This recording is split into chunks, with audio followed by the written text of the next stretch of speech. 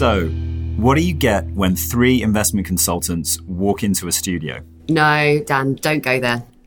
Well, I guess we're about to find out. Yeah. So, Mary, here we are.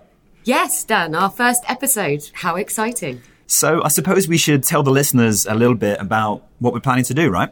So, this show is going to be all about investing. But we're going to keep it simple and cut out the jargon. And we're going to have regular guests. Yeah. We'll be welcoming a new guest each week that we think has something to offer our listeners in terms of expertise in investments. And who should listen to the show? Well, we'll aim to make our content relevant for pretty much anyone thinking about investing, but particularly those for whom it's their day job. That might be investment teams and investment committee members at wealth managers, family offices, endowments, insurers. And of course, pension funds? Yes, and anyone advising them. I'm pretty sure my mum will be listening too. Hi, Mum. And we'd love to hear your thoughts. Send us questions, feedback, ideas for who we should invite on the show. Let us know what you think.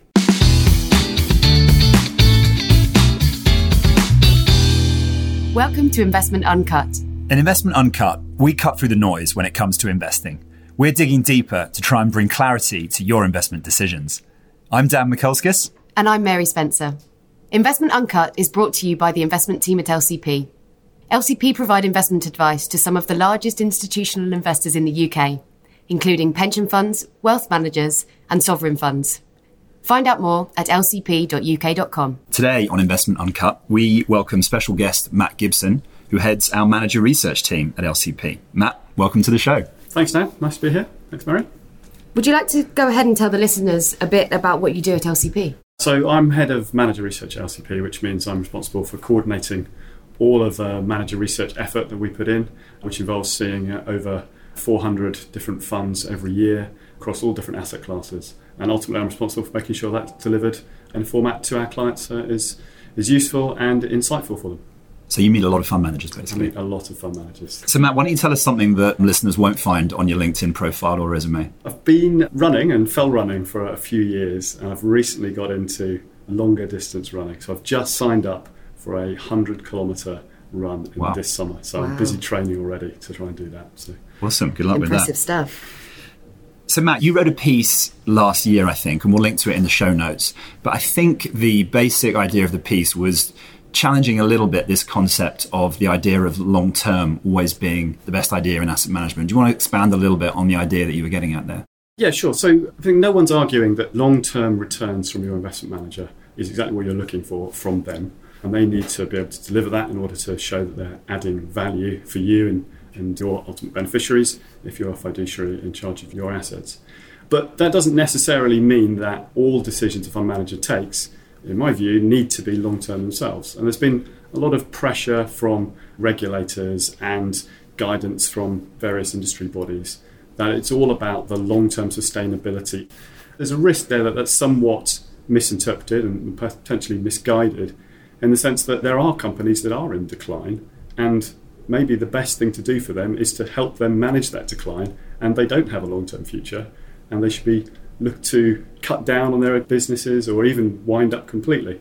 And if you've got pressure from industry bodies and regulators to think long-term and pressure for them to think about the long-term sustainability of their company, it's very hard for an investment manager to then go and say, well, look, company management, you actually should start thinking about returning capital to investors and winding down this business. And instead, they just walk away and leave it to somebody else's problem. And arguably, that's what we saw with things like Carillion, where some of the professional fund managers just sold rather than helping the company manage its decline and eventually go into administration.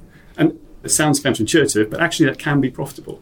If you can buy those companies cheaply enough and manage their decline and extract the assets in that process, you can still make money out of it. So you're sort of saying that sometimes the right decisions can look a little bit like short-term decisions. Is that sort of the point that you're making there? Yeah, they can be short-term decisions. I think that's probably right. You can make a good long-term track record out of many good short-term decisions.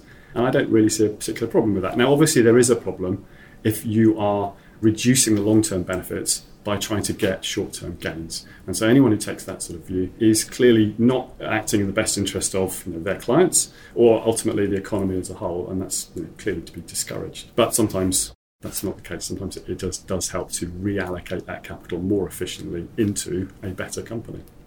So thinking about how investors can take what you've just said, how do they then distinguish between a manager that's making short-term decisions that deteriorate value versus those that, as you've just explained, could actually add value? Well, it is quite hard. Part of our research process is to always ask the managers for rationale for individual decisions of why they're making them. And in my experience, there are very few managers that will claim to look short term. Now, there are some will say, I'm looking at next quarter's earnings, and if it meets target or above target, I'm buying, and if it looks like it's going to be below target, I'm selling. Clearly, that's a very short-term approach, and not one generally that we would encourage managers to do, and probably wouldn't be looking to use those managers for our clients. But most managers will at least claim to think in a very long-term way, be forecasting company cash flows and earnings over many, many years, and then trying to value that. Now, they're not going to get it right all the time, right? They're going to make mistakes, and that's sort of understandable.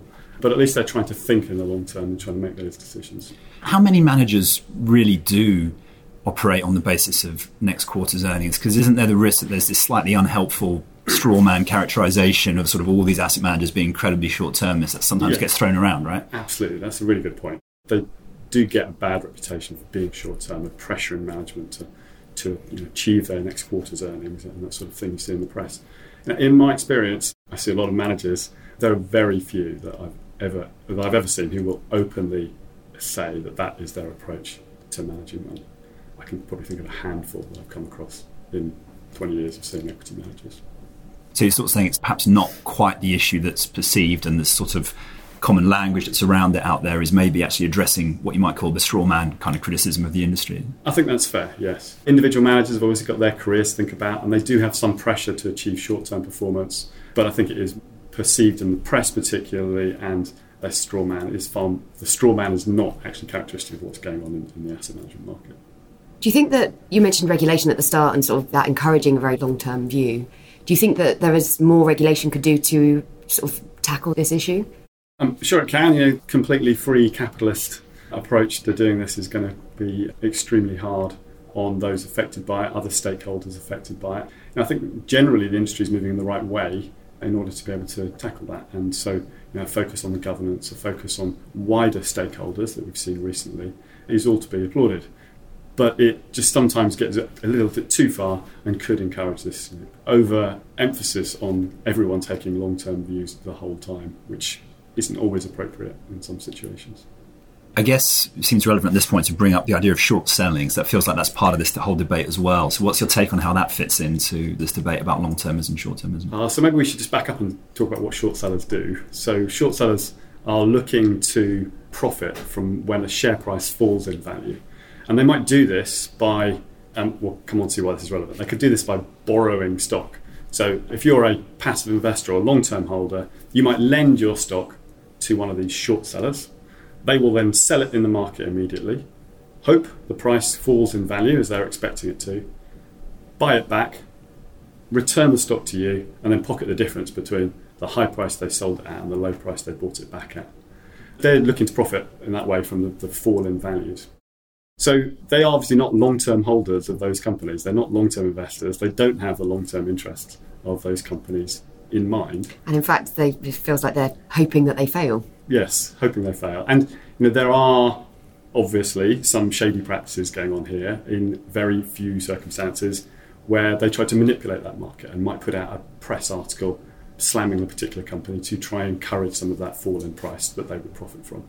That's not widespread. It is generally illegal in most markets. And they are most of them that I've met will come across as just trying to profit from a poor valuation from the market of the company, and that it genuinely is not worth what the rest of the market thinks it is. Now, this leads on to how we're talking about responsible investment and long-term thinking. And one of the largest investors in the world, the Japanese pension investment fund, recently announced that its long-term holdings of stocks, it would no longer lend out to these short sellers. It felt that the short sellers don't have the long-term interest of the company at heart, where they do, and therefore the interests aren't aligned, and so they wouldn't be helping them, they wouldn't be lending their stock out. Now, they obviously make some money out of lending, so it does cost them something, an opportunity cost, not to lend this stock out. But it's an interesting development that they might take that view. I've not seen that argument from others before, and we've seen a bit of discussion in the press about it, which is quite an interesting angle. My view is that if you're a passive investor, and it tends to be index tracking funds, passive investors that lend these stocks out because they've got that stable long-term ownership, you are a price taker. You don't have anyone as a fund manager assessing the value of a particular company. Your passive investment manager just takes the price that the market assigns to it. It doesn't go out and say, I think this company is overvalued or undervalued. And so therefore, it's in your interest that the rest of the players in the market are absolutely on top of what the right valuation for that company is, for every company in the market is. And so if you, as a passive investor, stop these short sellers, then perhaps your investments become overvalued in time. Now that might look short term as a good thing, but ultimately that's going to come and fail. We've seen bubbles in markets before that just cause a lot of pain when they fall over and burst as a bubble. But yeah, as a passive investor, I think it's misguided to discourage short sellers. I think actually you probably want to get the best estimate that all players in the market can come up with for the price of any individual company. That's a really interesting take. I guess it's a little bit, I think it cuts against the grain a little bit, doesn't it? Because short sellers get a bit of a bad rap, don't they? Let's be honest. If you follow Elon Musk or whatever on Twitter, I think he's always raging against the short sellers in Tesla or whatever. But it sounds like you're actually saying you think that from the perspective of long-term passive investors, that short sellers are actually a good thing because of price discipline, right? Yeah, price discipline, absolutely. And you might own stock, but at the same time, your marginal investment might be further investment into the market. If you're in the savings phase, whether you're an individual or institution, and you're purchasing, you want to try and purchase at a low price, or at least at the right price, inverted commas, right? The right price for the market that you're purchasing. And so if you don't have these short sellers arguing that this company's overvalued, it's actually got a fraud, which sometimes we've seen as their sort of investment case, then you don't get the right price and you're overpaying when you're putting that marginal investment in. But could you not get a similar sort of effect by investors, especially in the stock markets, can move very quickly in and out of stock? So not just short selling a stock, but just I have some holding and I'm going to sell it because I no longer have such confidence in the company, there's been a fraud or that sort of thing. Do you not think that could somehow balance the market without the need for the short sellers? Could do. It might be the case that that's possible. It's just hard to know, and it might be that the more people you can encourage to participate in the market and take an active view on what the right price is, then overall efficiency of the market's better and you get the right price. You don't get these bubbles, and nor do you get these slumps where prices are too low and you're selling too cheaply either. So at the moment, I think you said the standard practice among passive funds is to stock lend. Is that right? Yeah, nearly all passive funds that we've seen will have a policy of lending their stock. So all the big players will do it within their funds. And is there any evidence that other investors are following the Japanese government pension fund in that regard, or how's that gone down in the industry, that announcement? The industry's not really had time to digest it properly yet. I've not seen any of the larger managers come out with a particular view on it. But I think it's such a big investor, such a big scheme, such a big pot of money that the market will have to digest it and see whether they're going to follow through and do the same thing. It's interesting news, interesting development in what's normally a very quiet, sort of staid, passive area of the market. Perhaps we'll get you back in a few months' time and see how the dust has settled. Yeah. So changing tack slightly onto a slightly different topic. So I know you were involved in producing our manager fee survey last year, which is obviously an area that's very close to your heart and to all of our hearts, always looking for the best value fees for our clients. Do you want to walk us through some of the main takeaways from that and maybe talk about some of the big trends you've seen in manager fees over the last decade or so that you've been involved in the market? Yeah, sure. So every 2 years, just as background, we survey the institutional investment management market in the UK across a range of different asset classes to try and establish what the market rate is for fees at different asset sizes across all the different asset classes that institutional investors might be interested in. And general trends, well, over the years, and again in the latest issue, we've seen a reduction in fees generally for many different asset classes, particularly active equity mandates continue to see falls in fee levels. We've seen overall fees paid by institutional investors, and particularly by pension funds where we've got good data for their asset allocation split and the way that asset allocation split is changing, has been an interesting development. So 10 years ago, we estimate the average UK pension scheme was paying about 0.39% in overall fee across all of their assets. I had expected that over the last 10 years, we've seen a huge reduction in that because we've seen a move to lower allocations to equities, which are generally quite expensive to invest in, a move from active equities to passive equities, and therefore a lower fee, and a move into gilts or gilt-like, LDI-like investments, which are reasonably cheap. In actual fact, we've only seen a 0.03% reduction to 0.36%. Wow. These are estimates, right? So basically unchanged is the answer in overall fee, which I was a bit shocked by. But it turns out that there has been that huge reduction in contribution from the equity fee. But there's been a bit of an increase from the bond allocation. That's partly because UK schemes have moved a little bit more into corporate bonds, which are a little bit more expensive in terms of fees than government bonds. They've also massively increased their government bond exposure or bond exposure overall. But one of the big contributors is a move into alternative like assets and property, infrastructure. Hedge funds has been a slight increase as well. And all of those are fairly expensive fee levels. And although that increase in allocation hasn't been huge, there's been quite a big contribution to the fee. So yeah, that was an interesting move that actually fees haven't really reduced overall for the average UK pension scheme. And if we just think about equities for a second, so to maybe ask a slightly obvious question, what is driving that big fee reduction? Were they just too high in the past? What's pushed the fees down? Well, it's partly been because of that demand. So institutional investors across the board are moving out of active equities. And there's two drivers for that. One is just a general reduction in equity allocation, so they're selling equities there. And where they are switching managers, a lot of institutional investors have moved from active management of equities into passive management of equities. And we've seen the index tracking market grow enormously in the last 20 years, but even the last 10 years it's carried on growing hugely. So both of those drivers have meant that the active managers' fee levels have just become unsustainable because there's just little demand for their product, particularly from institutional investors. I guess similarly with the alternatives where you said they tend to be more expensive, do you get the feeling that actually these managers are hugely benefiting from this sort of demand for those types of assets and potentially not pricing fairly? I'm not sure about pricing fairly. Certainly the market rate hasn't moved down much from what we've seen. And if anything, there's been a slight trend upwards in some of the alternative areas. But it's also that institutional investors have become more niche in their allocations. So whereas it might have used to been a single allocation to a core UK property manager is pretty much the only alternative asset in a pension scheme portfolio many years ago. Now there's that 5-10% only liquid assets is spread across many different types of alternative asset. It might be infrastructure, it might be a few hedge funds, it might be different types of property. And so we can see the fee of a niche player tends to be a bit higher, and smaller allocations to each manager also makes the fee a bit higher.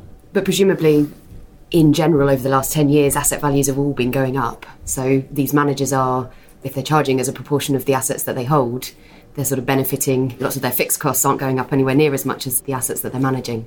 So I guess they are quids in a little bit. That's absolutely right. So I've been talking in percentage terms of fees and fee level moves. But yeah, in terms of pound notes, fees have increased hugely across most of the mandates and the schemes that we've seen. Just to push back on that a little bit, and a couple of maybe slightly obvious arguments, but there's an argument that says, well, hang on, fees aren't everything. Clearly investors care about the returns they get net of fees. So let's say I'm a great, fantastic manager. I believe that my services are worth a high fee. How does that argument sort of play in this world of decreasing fees? Absolutely, right. It's all about value for money. And if you can find a great manager who can deliver high returns, they are worth paying for if their net return after those fees is still higher than you would have got otherwise. But it's about certainty as well, isn't it? So if I'm an investor and I know I'm going to pay a fee of 0.5%, say, then I know the manager has to outperform by at least that much in order to justify it. But I don't know whether that outperformance will come through, but I know I'm paying the fee. And so there's always that uncertainty and therefore pressure to keep the fees as low as possible. Do you see managers sort of offering different fees at different points in their sort of life cycle? Would a newer manager typically be able to offer lower fees than one with a bigger book of business?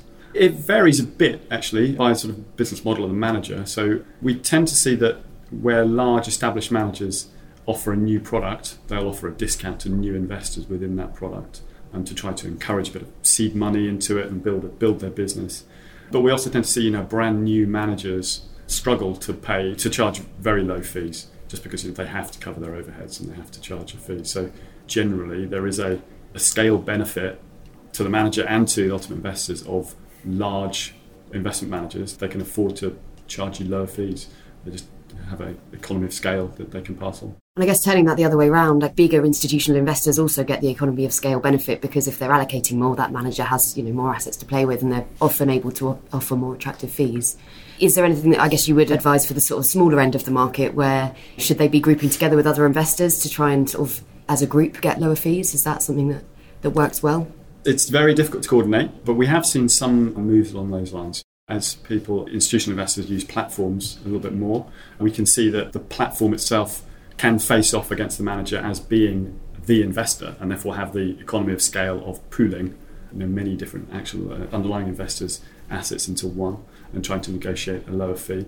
There is some benefit there. As a consultancy, we try to coordinate that across clients, and we've had some success in talking to managers and saying, we are advising multiple underlying investors, can you please offer us a reduced fee reflecting that larger aggregate pot? And that's had some success as well. So yes. How often do you think investors should be reviewing the fees they've got in place with managers? I guess if we've got this big downward trend, it could be that you get out of date with your fees quite quickly. Yeah, absolutely. That's a really good point. So as you say, as the trend goes down, if you negotiated your fee and put the money into play 3 years ago, it might be that now a new investor is being offered a lower fee.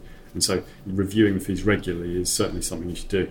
And we can use the data from the survey to help clients do that and see what the current market price for their mandate is, and then go back to the manager and say, your fee is now out of date, you're offering a lower fee to new investors, can we please reflect that discount? And of course managers love that conversation, right? And that goes really well. That goes down really well. Yes. And I guess us, again, as a consultancy, our clients are relying on us to actually stay on top of what fees are doing. So the survey comes out every 2 years, but we ought to also be, every time we see managers, checking those sorts of things. So I guess message to investors is check with your advisors, ask your advisors, what's the latest time you checked about fees with the managers? Yeah, absolutely. Having that data to hand as you're having that discussion with the manager really helps. I mean, they are professionals, they know what they're doing in terms of business and fee levels. And so having information about with your fees, market level fees, or to hand as you're having that discussion is a huge benefit, or frankly, you're going to get eaten alive. And what about the question of capacity? Because surely some managers will say, well, hang on, I've only got a certain amount of capacity in the strategy, whether that's because of the asset class or a particularly active approach. So I'm a bit constrained with the levels I can sell it at. I mean, how would we respond to that sort of argument? I mean, I think that in many cases that is a valid argument, particularly in illiquid assets or for managers doing something particularly niche. And from their point of view, why would they offer a discount if they can only invest, 500 million or some limited asset value, and they think they can fill that? Why would they sell it to you cheaper? But at the same time, as a particularly institutional investor, you can say, well, I'm a long-term holder. I'm going to be here for the duration of these assets. You don't have a lot of client service for cost for me because I'm taking up a lot of your capacity and I'm just one person that you have to meet once a quarter, report to me once a month. And so you can make some arguments to try to reduce those fees there as well. Yeah, that's a really interesting point. So you're actually saying that investors can sort of position themselves as a good investor and use that as leverage to try and pitch for better fees from a manager. Is that sort of what you're saying? Absolutely. There's lots of negotiating levers you can use to try to argue the fees down. And I guess, as you also said, in particular in niche markets where potentially there's a bit less liquidity, early investors quite often do get discounts. So I guess, again, being one of the first investors to approach a new idea probably will be beneficial from that. Absolutely. Yeah. Okay, changing tack slightly again. So the third topic we wanted to cover was around pooled funds and particularly the liquidity of individual pooled funds. So I think there was a big announcement by the FCA, or was it the Bank of England, a couple of months ago. Do you want to fill us in on that? Yeah, sure. So we've had the issues with Woodford Investment Management over the summer. So a bit of background, Woodford Investment Management, huge equity investment manager in the UK and UK equities in particular. The fund was seeing a lot of redemptions coming through, investors wanting their money back, but the underlying assets, it turns out, weren't liquid enough effectively to be able to meet all of those redemptions. The fund had to suspend dealing, which means that investors were not able to get their money back from that fund. And then that's a bad outcome, that's right? A very bad outcome. It's not a bad outcome for investors, it's a bad outcome for the manager. And ultimately, it looks like Woodford Investment Management will be removed from being the investment manager for nearly all of its funds and investment trusts that it manages, and will wind down as a firm. And to be clear, this is institutional and sort of retail. This could be people on the street, ordinary people. And a lot of the Woodford's client base will retail individual investors. So a lot of people affected, very bad outcome for everybody. The Financial Conduct Authority, the FCA, got a lot of stick for not being on top of it and not seeing this in advance and being able to deal with it. So we've had all these issues about fund liquidity.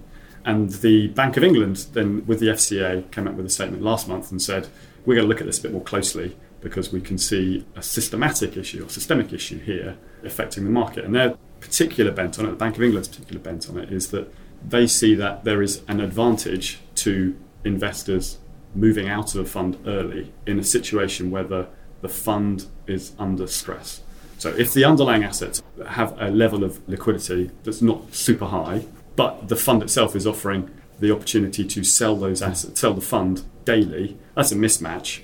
And if we get into a stress period where lots of people are trying to sell, then there's an advantage to moving quickly, which encourages people to move quickly, which itself causes the problem. And so what the Bank of England has said with this joint statement is they're going to look much more closely at this and try to come up with guidance or even regulation that will closely align the liquidity of the underlying assets with the dealing terms of the fund, with the cost that it will be for you to buy and sell the fund as an investor, and to make sure that then you try to reduce the possibility that there's a systemic issue, that there's a run on the fund. If you think about what's actually going on here, it's quite similar to a bank. And when we saw Northern Rock's run in 2007, if you got out early, you got your money back. If you didn't, you were stuck. And it's a very similar sort of thing. So Bank of England's quite used to dealing with that and putting in regulations around that. And we're going to see something analogous to it. And do you think that's warranted? I mean, do you feel that issue is out there in the industry as something that could potentially cause problems? It's pretty rare. We don't see many fund suspensions because of those issues where the underlying assets are reasonably liquid. We have obviously seen it in funds which invest in bricks and mortar property, and we've seen a number of those funds have periods of being suspended from dealing and then open up again as they've been able to sell underlying assets. And the FCA actually dealt with those somewhat separately back in September, came up with some rules about how to deal with those. But I think from an investor's point of view, it's worth remembering it's a mirage if you think that you can really get liquidity on a fund which is completely out of line with the liquidity of the underlying asset. You can't make a silk purse from a sow's ear. You just have to accept that sometimes that might come unstuck and you may be locked in. And as an institutional investor, and you can take a long-term view, it's probably not too bad, as long as the investment manager isn't doing something egregious that could harm you in those underlying assets, such as selling all the good assets and keeping all the bad ones that you remain exposed to. Yeah, but it sounds like this could be huge for, I guess, the retail space and also defined contribution pension schemes where actually we require at the moment that there is daily dealing. Yeah, so there are regulations in place already to try to address this. Most funds will have some way of charging investors who want to get their money back a fee, reflect the true cost of selling the underlying assets. And so there are mechanisms in place already. I think this will make it more robust and make sure that those funds are actually applying those consistently, properly, and reflecting the market conditions at the time. But yeah, they could go further and they could say, well, you cannot have this type of assets in a daily dealing fund. And as you say, the way the DC market is set up at the moment, that may, I don't think it will, but it may mean that DC investors can no longer get exposure to certain type of assets, which would be a bad outcome for investors generally. So we'll need to be responding to the consultations that come out and pointing these sort of issues out, I think. So a tricky balance to strike there, effectively, I think was what you're saying. So it's avoiding the problems, but also not sort of throwing the baby out with the bathwater and avoiding investment in assets that could be good. Yeah, so let's hope we don't. Fine. Okay, then. So as we're wrapping up, Matt, so how can listeners contact you and find your stuff if they want to? Well, I'm on the Lane Clark and Peacock website, on the LCP website, which I've forgotten the address of. lcp.uk.com which is lcp.uk.com. And my contact details are on there. Very happy to take questions and comments from people on there. I'm also on LinkedIn as well. Great. Any recommendations for our listeners? Books, articles, podcasts, movies, etc.? I've reread recently Moneyball by Michael Lewis, which is always a great book to read. It's about baseball rather than about finance, but the messages in that of the success factors or the factors that drive success are not necessarily what you think is intuitive, and you need to do the work and the underlying analysis to work out what the factors that drive success are so applicable to finance that I just always find it fascinating to reread that one. Yeah, it's a good one, isn't it? Have you seen the movie as well? Isn't it the one with Brad Pitt or That's something? right, It's the GM, The movie's very good. Yeah, it's great. So we've now got a quick speed round for you, Matt. So there's going to be a series of questions, and the context for each question is which of the two options do you back for the next decade? And of course, we aren't going to hold you to the answers at all, but maybe we kind of will. No, you can answer all the questions. Okay, one or the other, and you can choose to expand or not on your answer. So, which of the following two do you back for the next decade? Active or passive management? Active. Massive surprise. Developed or emerging markets? Developed. US or European equities? European equities. Economics or computer science as a degree? Both. Combined course. That's cheating, Matt. Computer science then, if you help me to it. Ed Sheeran or Justin Bieber? I don't know either of those names. No, Ed Sheeran, I'm kidding. It always had you down as a Justin Bieber fan. And finally, AI, threat or opportunity? Opportunity. And finally, Matt, what's the most underappreciated thing in investing, in your opinion? Underappreciated thing. I'm not sure it's underappreciated, but often forgotten, is that you can use cash quite effectively to reduce risk in a really straightforward way. So whether you're a strategic investor, maybe a pension scheme member, maybe it's your pension pot, you're coming up to retirement, end of your working life, you want to reduce risk. A lot of people first thought might be I need to start increasing investment in lower risk assets into bonds. Where in actual fact it might be, in some situations, better just to carry on holding your balanced portfolio of investments and then just sell a bit of it, vertical slice of it, and hold cash against it, and then increase that cash allocation. You maintain the diversification, and you can get the reduction in risk very easily. And even a tactical investor, if you think today equity markets are looking unattractive, often investors will start looking at the very complicated approaches and try to use options strategies or some structured products, and it might just be better just to sell a bit. That using cash to reduce risk is a very easy and straightforward way of doing it. So cash is king, basically. Cash is king, absolutely. Well, Matt, thank you so much for your time today. We've really enjoyed the conversation, and best of luck with your 100k running training for the rest of the year. Thanks very much. That's all we have time for this week. Thank you for listening. If you enjoyed the show, please do leave us a review. It really makes a difference and we really appreciate it. Please tune in again next week for another episode of Investment Uncut.